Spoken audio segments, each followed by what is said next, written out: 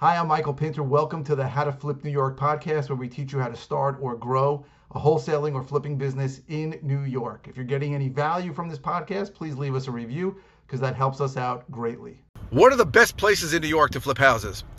Give me some zip codes, give me some areas. So it's very hard for me to give that to you, right? Obviously, I like the area I operate on for whatever reasons I've been through them.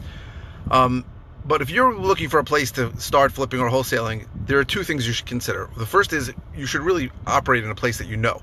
If you grew up someplace and you know, and you have an advantage over other people, and that you know a certain street is better than other streets, or you know things that are in a certain proximity to certain landmarks are better or worse, that helps. So I'd start with someplace I know.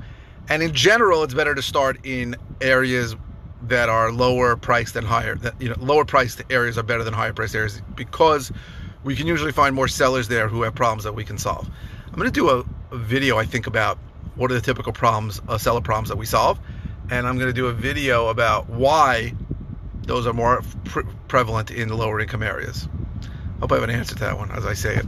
So I can't, I would look for areas that are below the median income, below the median home sale price in New York, in the state, right? There's 20 million people in New York State. It's a lot. It's a lot of houses. There's a lot of deals.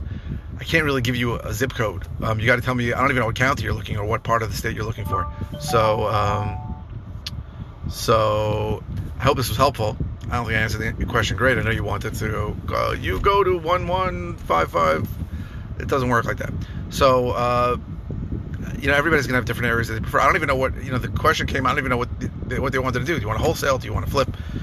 So really, I would say the things to remember are that things to remember are work in places you know, that gives you a leg up, and work in places, if you can, and work in focus or lean towards the lower priced areas above against the higher priced areas. I'm going to do a couple of videos on why that is. Hope this was helpful. Hey, thanks for listening. We really appreciate it. Go to howtoflipnewyork.com for more information about the various ways that I can help you. And again, if you can leave a review, that would really help us out.